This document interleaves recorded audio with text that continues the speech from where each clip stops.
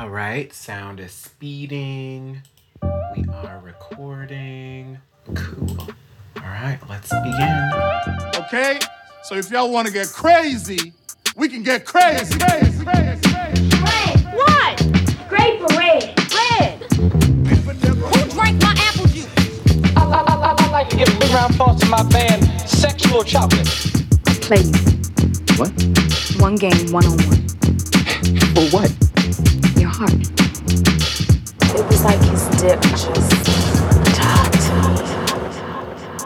Baby, please. Please.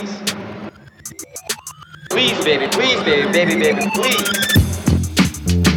Yo, you got the juice now, man. And that's the double truth. Roo.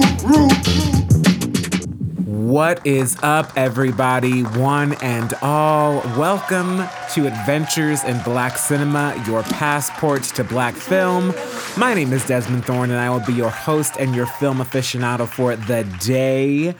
As a reminder, if you're new to the show, if this is your first time listening, beyond doing this podcast, I am also a filmmaker. I'm a writer, director, producer, and actor, and we'll talk a lot about those things today in regards to the film that we are discussing. And I'm also a film programmer. I program films at NewFest, New York's LGBTQ film festival. I also direct Sketch Online, which has also become like a production studio, you know, and that's what I do. I do a lot of things, and that is why I am qualified to be here talking to you today about film. As a lover of film and a doer of film, I have to say that I'm really starting to feel this pandemic exhaustion. I know what y'all are thinking. You're like, starting to feel? It's been a fucking year.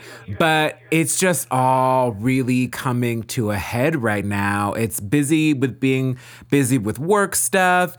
It's also just the fact that it's been a fucking year, y'all. I cannot believe this. And it still doesn't really feel like there's any kind of end in sight.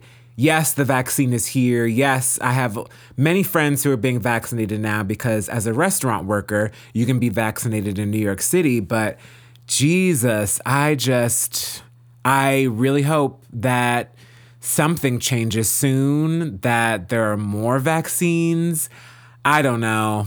But it feels really exhausting, and I'm tired today, but I came here to do the show because I love doing the show, even though this pandemic and this COVID shit is slapping me around and punching me up.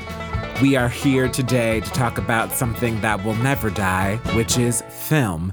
And today's adventure is in Windows and the White Gaze, and we will be getting into the nitty-gritty of the film Malcolm and Marie. But first, a little trust and believe. Now come on, I got to go. Out of me. So Trust and Believe is a segment that I do on the show where I put you on to a film that's usually an independent film, a foreign film, something that's had a smaller audience, a smaller reach over the past few years or decades or so. And I want to put it on your radar because I think it's good and I think it's worth watching, even though you may not have heard about it. So this week's Trust and Believe is a film called Residue. This film was directed by Merawi Garima and it was released in 2020. This film is very interestingly done, and it tells the story of a young man named Jay, who is a filmmaker. Jay returns to his neighborhood in DC only to find that it's almost completely changed. There's tons of gentrification, tons of white people, and his friends are all scattered, including his best friend, who he can't seem to find, and no one seems to want to tell him where he is. I think there are lots of things that are incredibly interesting about this film. I think the way that it depicts gentrification is very, very real. I think in that way, this film is a great alternative to a film like The Last Black Man in San Francisco, which has a lot of white gaze on it, and we'll get into that later today when talking about Malcolm and Marie. I think the way that you don't see white people's faces in this film is really good and very cool and very effective. It makes a statement without having to say anything. The way that these flashbacks to Jay's childhood are depicted are also incredibly interesting. It's like you're seeing the film that he wants to make or that he would make while you're watching this film. And I think when you're first watching it, that can come up as a little confusing. But the way that this film does not hold your hand through that process, I think is very trusting and very wise for someone who's making their first feature film debut, which Merawi is doing with this film. I also think that there's a scene, I don't want to give too much away, but there is a scene where he goes to visit one of his friends in prison, and the way that this conversation transpires is so different than anything I've ever seen. It is so almost poetic, and it's beautiful. And again, says so much without holding your hand. This film actually won 2 awards at the Slamdance Film Festival, and the Slamdance Film Festival was created as an alternative to Sundance. The Slamdance Film Festival also takes place traditionally, pre-COVID, in Park City, Utah, where Sundance takes place. And it's interested in showing films that Sundance may have shown years and years ago. These are independent films that usually don't have any star power or anything, but they're still very, very, very good, and they still deserve a platform. So that's where the Slamdance Film Festival comes from. And this film very much fits within their mission and what they're trying to do. Another film that's really good that played at Slamdance that is also accessible, but not a black film that's on Amazon Prime, is a film called The Vast of Night. Residue also is nominated for 2 awards at the Independent Spirit Awards this year. It's been nominated for editing, which Merawi also did. The editing in this film is great, as he's often going back and forth between these 2 different realities of the present and of flashbacks, and the way that things want to be represented in the main character Jay's mind. And he's also nominated for the John Cassavetes Award, which is awarded to these independent filmmakers, people who are really doing it pretty much all on their own, which is similar to what John Cassavetes was doing in his early days. And speaking of John Cassavetes, honestly, Malcolm and Marie kind of reminds me of some of his stuff a little bit, like it's trying to be some of his stuff, but, you know, we'll get into that. So check out Residue. It's definitely worth it.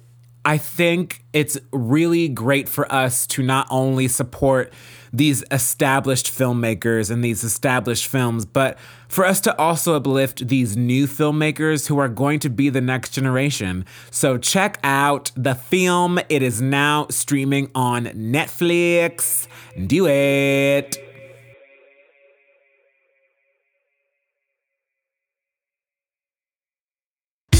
You are here for one reason only. To learn. So let's get into the nitty-gritty of Malcolm and Marie. Malcolm and Marie was directed by Sam Levinson, and it was released this year in 2021. A little summary of the film. This is about a young director named Malcolm, played by John David Washington, who comes home after the premiere of his first big film with his girlfriend, Marie, played by Zendaya, and the 2 of them have a night-long, often volatile discourse about the film, their pasts, and most importantly, the state of their relationship. And there's no one else featured in the film. It is just John David Washington and Zendaya the whole time. So, some fun facts about this film. This was one of the first films written, directed, and produced during the COVID-19 pandemic under health guidelines given from the various film guilds, given from the Producers Guild, the Directors Guild, the Writers Guild, the Screen Actors Guild.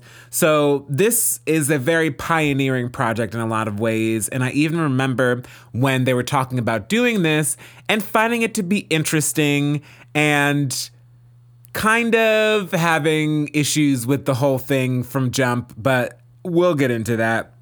Fun fact number 2, Sam Levinson and Zendaya had been brainstorming projects that they could do during the pandemic, as Sam Levinson is the showrunner and main director of the show Euphoria, which Zendaya stars on and also produces.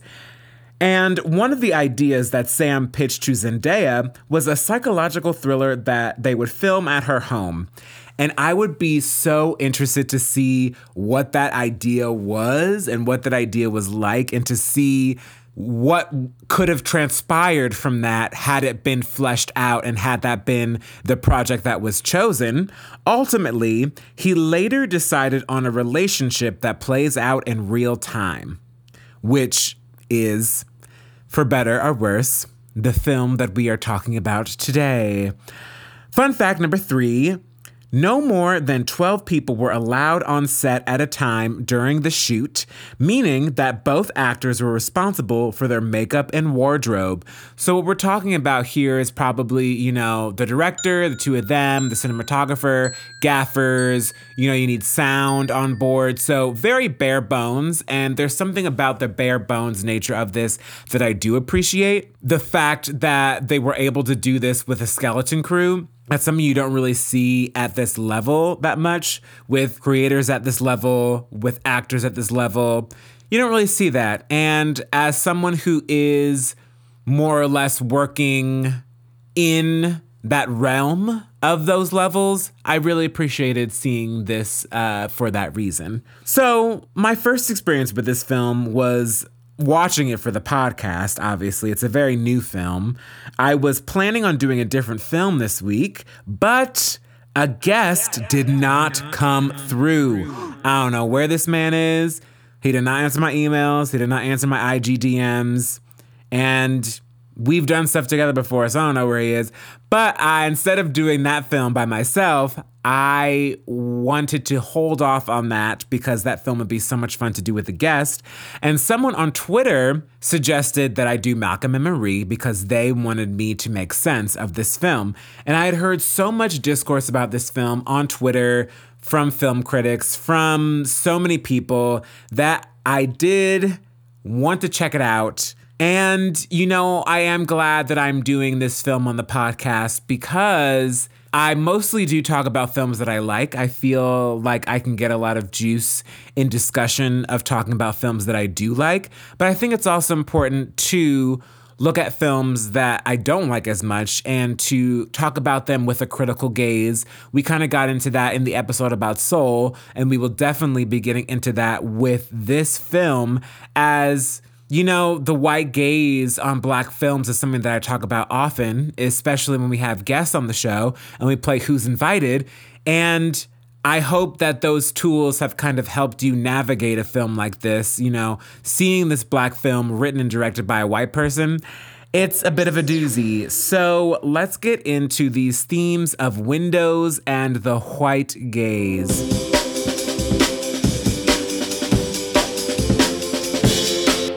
So, obviously, you know why the white gaze is one of our themes for the day.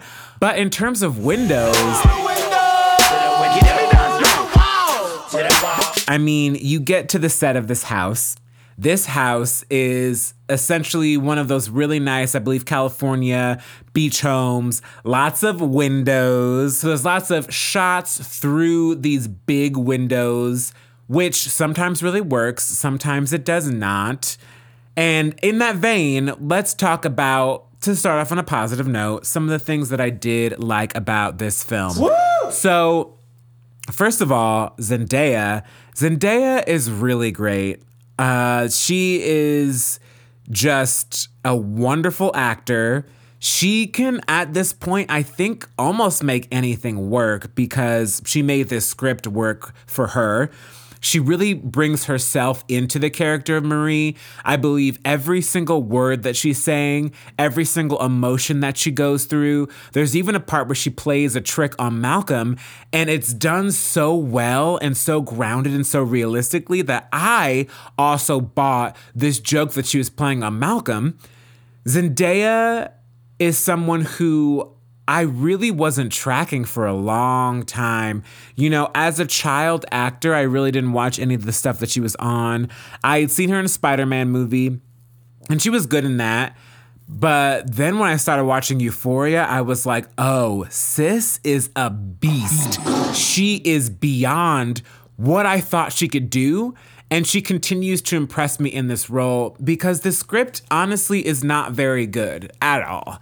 It's very much thrown together during the pandemic, and that is just very evident in the words that these people have to speak. But again, she really makes it work.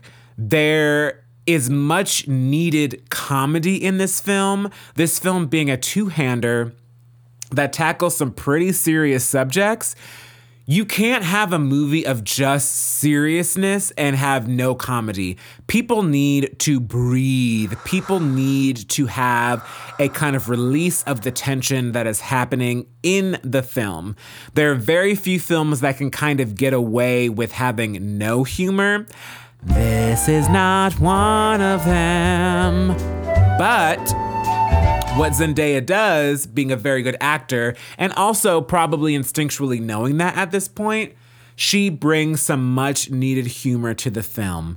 There are parts that she does that make me chuckle, make me smile, and partially it's just because it's Zendaya and I love her now. I'm a Zendaya stan, as we established in the Soul episode. Yeah, I mean, she's so good to the point where I wouldn't mind seeing her getting nominated for things. I don't think she'll get nominated for an Oscar per se, but she got nominated for a Critics' Choice Award, didn't get the SAG, so I guess that's probably it for this film. But the fact that she's honestly good enough to get nominated for a film that, spoiler alert, I don't think is very good, that really just says something about your talent, and it makes me really want to work with her and see what other kind of roles that people will write for her, what kind of projects that she will continue to produce. She is a producer on Euphoria, and she is a producer on this film along with John David Washington. And strangely enough, Kid Cudi is one of the producers on this film. I don't understand that per se, but there is some stuff about addiction in this film, and Kid Cudi has been someone who has dealt with that often. And speaking of addicts and addictions, I would love to see these roles that are coming for Zendaya in the future where she doesn't necessarily have to play an addict. This is obviously no shade to addicts or characters who are addicts, but in seeing an actor grow and spread their wings, I do want to see a character that she's great in that is not an addict, just for some, variation in her portfolio. I did just start trading stocks a little bit with a little bit of money, so I'm very much about the portfolio language now. So another thing I liked about this film is the cinematography. The cinematography is done by Marcel Rev, who is the cinematographer on Euphoria. Not all the episodes, but he established the look of the show, and I believe DP'd the first 4 episodes of that show, as well as the 2 special episodes that they released during COVID. I mean, it's really beautifully shot.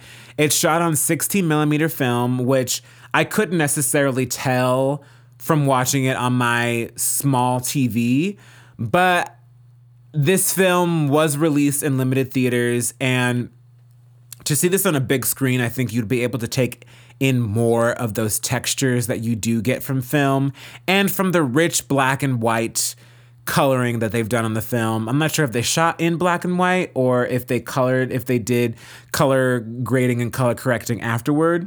But that being said, the black and white is really beautiful. There have been a slew of black and white films recently that have come out that come to mind. The 40-Year-Old Version comes to mind. Mank, which I haven't seen, comes to mind. Passing, the film that we talked about last week that premiered at Sundance, is also in black and white. So this is kind of coming back into fashion a little bit. And I feel like there are reasons why he did this. I think Sam Levinson really did want this to feel like an older film. He did want it to feel like a John Cassavetes joint, which, I guess is aspirational, but doesn't necessarily hit the mark. But the cinematography in terms of the movement is really cool. The lighting is really great, I have to say. Though some of those tracking shots in the windows in the beginning, I'm like, come on, I'm getting sick. They just follow John David Washington, who plays Malcolm. back and forth and back and forth and back and forth for like 5 minutes. And it's like, okay, we get it. We know what you're doing. We understand. We like it. Please, can we move on to another shot? I also, in this film, like the discourse about critics. The discourse specifically about white critics who talk about black films and the way that they talk about black films. There's almost a fetishization of our communities, of our work, of our lives in some of these reviews that rub me the wrong way. There's definitely a misunderstanding of a lot of our films often. It can be a film that has not been critically loved and not critically loved for a lack of understanding. There can be films that are critically lauded for a lack of understanding about how we actually are. A film that again comes to mind that I talk shit about on this podcast constantly, The Last Black Man in San Francisco. This film was lauded by critics, white critics, and when I read a piece from a black critic, I was like, see, now this is how I feel. This is what's really happening here, and this is what makes me uncomfortable about the film. So when there is a part of the film when Malcolm is reading his review by a white woman, the discourse that goes on around that is very good. And it feels accurate, you know? And at the same time, I think it's portrayed through a monologue that is just, I mean, this writing, especially from Malcolm, is just, it's just not good. It's not good. And I think that's something that everybody can really agree on. I think even fairly good reviews of this movie were just like, okay, the script, though, the script. And that's what brings me to the things that I disliked. So one of the first things that I wrote about this film when I was taking notes is that John David Washington is not his father. And I was talking to Amanda about this. She said the same thing. And her point was, and I agree with this, that is okay. It is okay that John David Washington is not Denzel Washington. It's pretty hard to be Denzel Washington. Denzel is Denzel. And there are many cases in which children of famous actors who are well regarded are also very good. Examples that come to mind are actually Meryl Streep's daughters. I think Meryl Streep's daughters bring a bit more naturalism to a lot of their roles than even their mother does these days. Specifically, her daughter Grace, who is excellent in the show Mr. Robot. But John David Washington, to me, I don't know, y'all. I just don't think he has the range. She doesn't have the range. Sheena Easton. She doesn't have the range. Paul McCartney. She doesn't have the range. Shirley Bassey. She doesn't have the range. I'm sorry, Shirley. I love her to bits, but she doesn't have the range. But that's you. I don't care. I don't have the range. I'm so sorry. I am so sorry.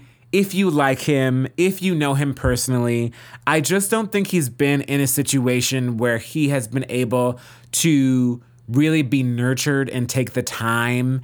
And for someone to really work with him through these beats of these movies and to really be in it. There are times where he does sound like Denzel, though, which is like eerie. But, I mean, to his credit, the character of Malcolm, I don't really like. I think this character is very toxic. He's very poorly written. And it really seems like Sam Levinson as a white man is trying to get his point of view through a black man, and it just does not feel right to me. There's something about this character being written by a white man where it's like, I don't know what you're trying to say about black men, but it very much rubs me the wrong way. It makes me feel icky, sticky, icky.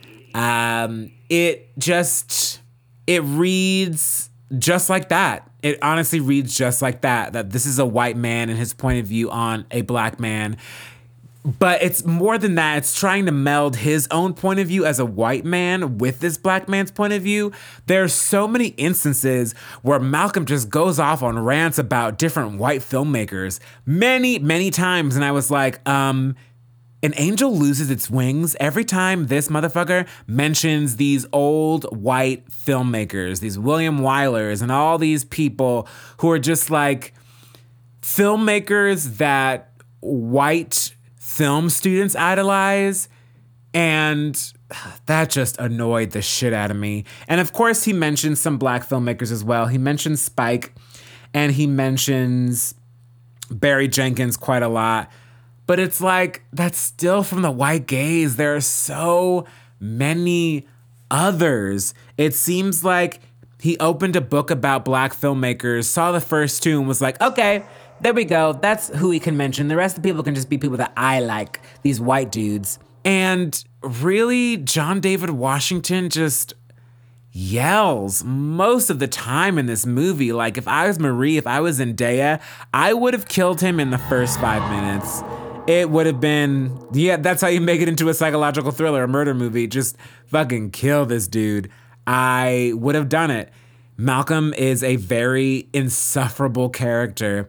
And I know that's partially the point, but John David Washington does not have the tools, does not have the range to make us even like him a little bit, to give him a little bit of a human flavor. It seems like John David Washington playing a character. You know, even in BlacKkKlansman, when he was nominated for an Oscar, I didn't think he deserved that. Spike Lee, I have heard, I don't know if this is factual, I have heard that he's a director that mostly kind of lets actors find it themselves, which is fine because he usually works with very, very good actors. He's working with Denzel, he's working with Samuel L. Jackson, he's working with Halle Berry, he's working with Alfre Woodard. But for someone who is newer at acting, they may need more of a guidance.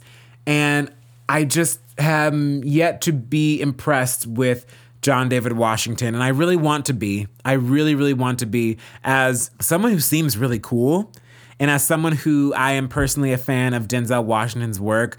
You know, I think there's still kind of a bit of a learning and a growth and a finding of his own voice that I think has to happen. We kind of saw this with Solange, right? When Solange first started making music as Beyonce's younger sister, a lot of people were just like, huh? She kind of sounds like Beyonce, that she's trying to kind of be Beyonce, but she's not Beyonce. And then Solange found her voice, and she is such an individual artist that everyone loves now. And the two can coincide. You can be Beyonce's sister and you can do your own thing. And I think you can be Denzel Washington's kid and be your own thing. Now, what happens here, these roles that are written for black men in Hollywood in general, you know, he is going to come up against getting similar roles as his dad because that's kind of what Hollywood is writing for. You know, they're looking for Denzel Washington types to play these Denzel Washington type roles. And also, Denzel just did so much. It's going to be really, really tough to get out of his shadow and to stop people comparing the two. But it's the work you got to do, brother. You know, get together with some folks, because I know some folks want to write for you, and dip your toe into some shit that's just way, way different. Because I think the difference being that we are in 2021, we are seeing people that are kind of like, you know, Lakeith Stanfield and Donald Glover, who are kind of doing weirder stuff. And I wonder if John David Washington would work in just doing something that's completely 180, that's just so balls to the wall, weird and strange. You know, maybe that's the key. Thinking again about Solange, that's kind of the direction that she went in because it feels more like what she wanted to do. So, you know, I'm not giving up on John David Washington, but he's not great in this movie. These monologues, these huffing and puffing that he does after his monologues, it seems so exaggerated.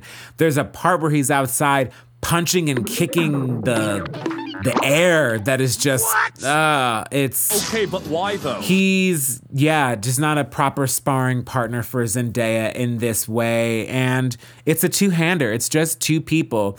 And for a film to just have two people, you gotta be in the moment, every moment of this film. Another thing I didn't like about this movie, which I talked about a little bit just now, is the white gaze. Oh my God, there's so much white gaze on this movie. Because at the end of the day, this dude is still more interested in the trauma that these people have been through and the trauma they're experiencing in the present than he is in really representing full Black lives. This mac and cheese scene. So, in the beginning of the film, Zendaya, who plays Marie, is making some mac and cheese for Malcolm, and it's Kraft mac and cheese. It looks disgusting because Kraft mac and cheese is disgusting. Black folks, I don't know many Black folks personally who are out here eating Kraft mac and cheese unless they're on a budget and they're in college and it's no choice. They are a child. And I think that's pretty much it. I don't think anyone is like fiending for the taste of Kraft mac and cheese, but this dude just like scarfs it down. It looks disgusting. It sounds disgusting. And he eats 2 full bowls of this shit. It is abhorrent. It is one of the most abhorrent things I've seen in cinema this year. Disgusting. Get it out of here. In my house, in my family, no mac and cheese gets consumed unless it goes in the oven, unless it's baked mac and cheese from Scritchety Scratchety. Disgusting. That is some white shit. That is some white people fucking shit. He couldn't have had them make anything else. What was the significance of the Kraft mac and cheese, Sam Levinson? Let me know. I would love to know. Because if you're trying to do something, right, where it's like, I need her to be making a quick meal that he can then eat in this scene. To start it off, there are so many other things that you could have made besides something that I find to be an insult to Black people. Also, I hate when white people write the word nigga in any context in their film. I hate it. It feels like they're still saying it, and it feels lazy, and it never comes off correctly. Again, I'm gonna mention The Last Black Man in San Francisco. They say nigga to an unnatural amount, and they say it in ways that we don't really say it or mean it. And that happens again in this movie. I think it's said twice by Malcolm, and it just comes off as a white person writing nigga in their script and a person who doesn't know how to say it right in this context because it's not in the right context because it's written by a white man. Yeah, there is just so much to unpack when we are talking about white people telling Black stories. Again, this is way more interested in their trauma than I think it is interested in exploring them as full Black people. And it makes me wonder, obviously whatever he wrote and created, was going to have Zendaya in it. And there had to be limited people involved. Honestly, she could have done a fucking movie by herself and it would have been great. But I really wonder why he felt he had to write this film about this Black couple. Like, what did he feel he had to bring to the table as a white person on the point of view of this? And also something that doesn't work in this movie and doesn't work about a lot of films about filmmaking itself. People really aren't interested in that. When you're watching a film about the making of a film or about the discourse of a film, it's usually not that interesting. If you make films, sure, I guess it may be interesting. I mean, the Academy loves movies about movies. But to most people outside of that, I don't really see much of the interest. There are things about the minutia of the film business that are kind of glamorized and de-glamorized to such extremes that I don't feel like they're being particularly honest or authentic about how it actually is. Because at the end of the day, you still have to sell a movie ticket. And I think if people were being actually really honest about it, it would be kind of hard to sell movie tickets because it's really not glamorous. It's a lot of hard work, a lot of grueling work to create something that at the end of the day you hope is beautiful. So I think that there are just so many strikes against this film from jump, from when it was being written.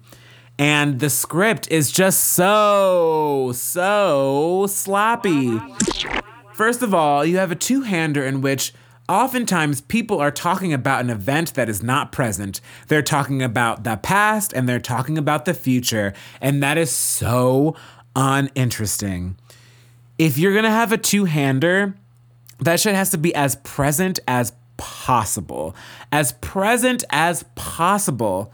To watch all of these scenes in which people are talking about people that we don't know, things that we haven't been to the premiere, we don't know these people. You have to have a really great script and also really great actors that fill in that past for us for that to really work. Zendaya did it. JDW, not as much. And the script, not as much. You're not given enough context about these people to really give a fuck about them. And also, Amanda, when we were talking about the film, brought up the great point about their age. I don't have an issue with the difference of age between them. I never really did. I don't really think it's that weird. I think Zendaya made a great point in the press about people not wanting to see her grow up and be grown, which, absolutely. But I think it's that, you know, if you're gonna do Who's Afraid of Virginia Woolf, that works because there's a past. These motherfuckers have been together for like 20 years. So there's a gravitas to that relationship that is understood. And also in a piece like that, you have the younger couple to counterbalance. Same thing with the film Shirley that came out last year.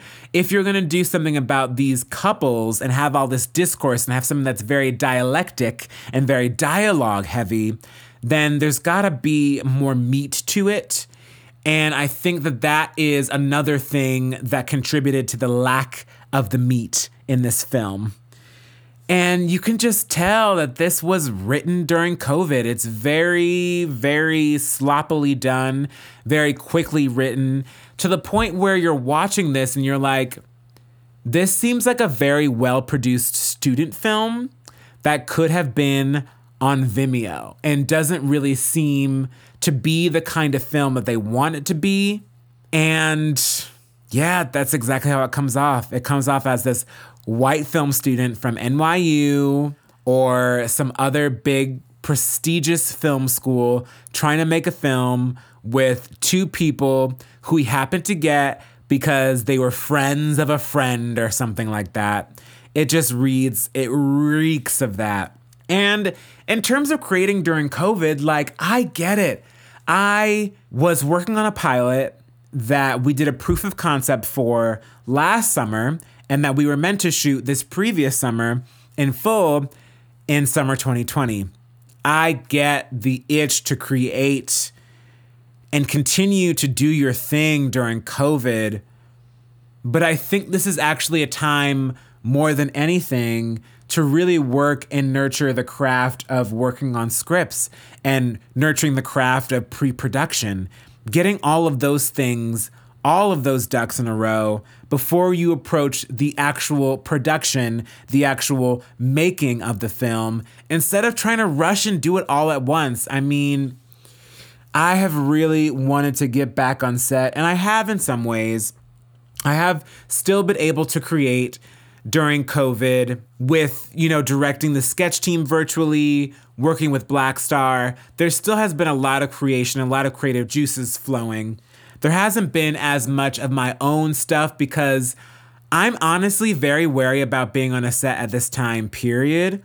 I don't have any pieces where it doesn't require a lot of people. And to be perfectly honest, I don't want to adapt it to not require a lot of people. It's part of the point of the piece. I want to stick to my guns and be patient and just kind of wait this out until I can actually make this the way I want it to be. I don't want any of my projects to come off as sloppy and as something that was just put together and then not make it anywhere because I don't have the same name as Sam Levinson. I don't have Zendaya and John David Washington in my project. I don't have Netflix Netflix backing it, so it wouldn't make it anywhere. And I think it's kind of disrespectful to the stakes that we all have as filmmakers who don't have that money, who don't have the access, who don't have the stars to be in this movie.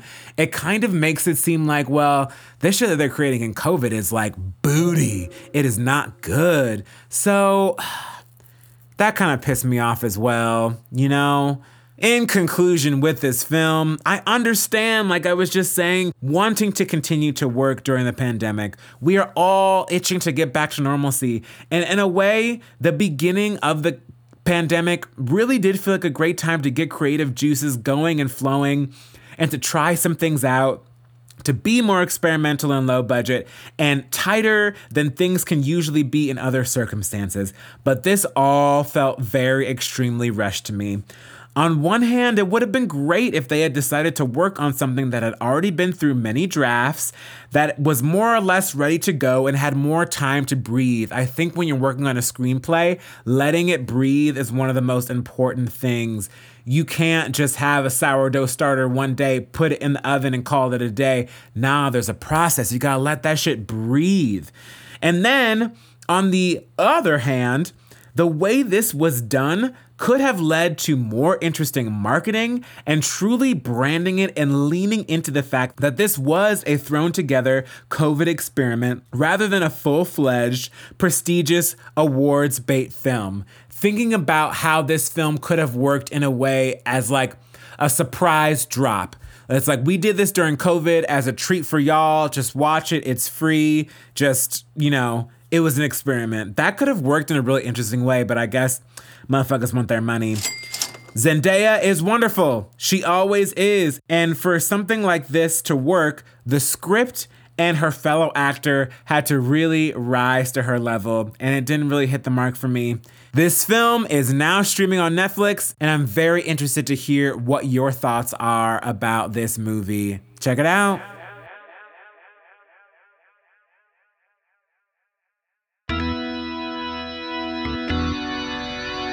All my life I had to fight. So the time has come for the You Better Act Award.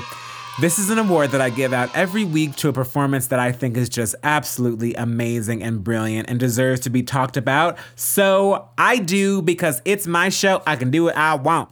So this week's You Better Act Award goes to, drumroll please, Colman Domingo in Euphoria, Trouble Don't Last Always. This is one of those special episodes that I was referring to. I think I talked about this when I talked about Colman Domingo on some gay shit. He's been mentioned quite often on this podcast recently, so I don't know if he'll take notice and give me his number, but we'll see. Hey, baby. But this was also directed by Sam Levinson, and this was released last year.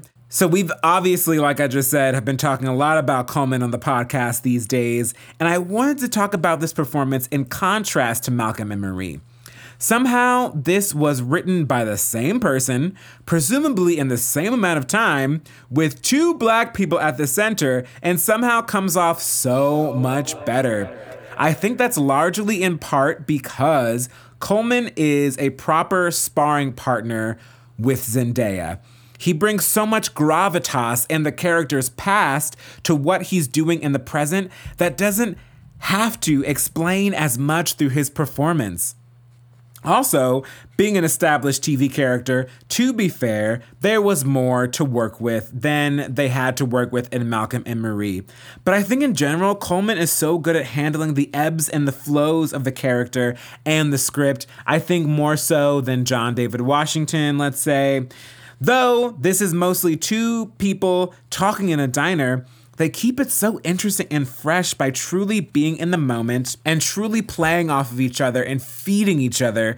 It is also such a refreshing break from the fast pace of the show, which I also enjoy.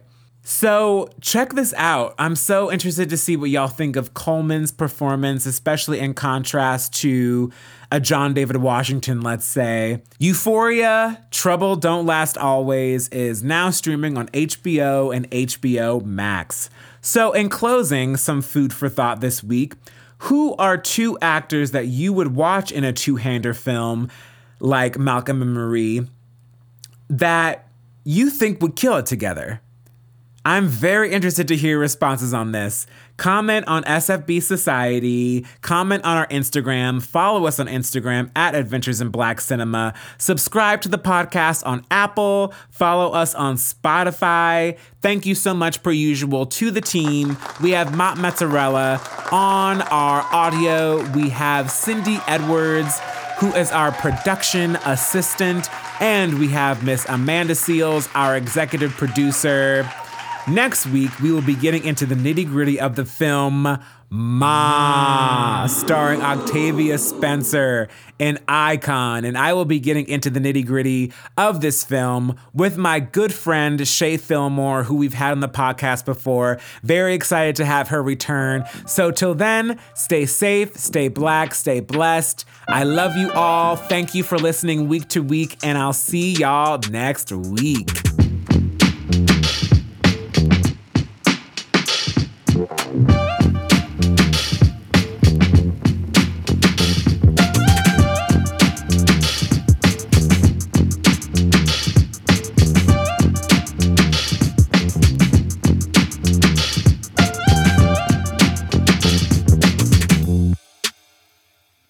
Oh, it's over. Great.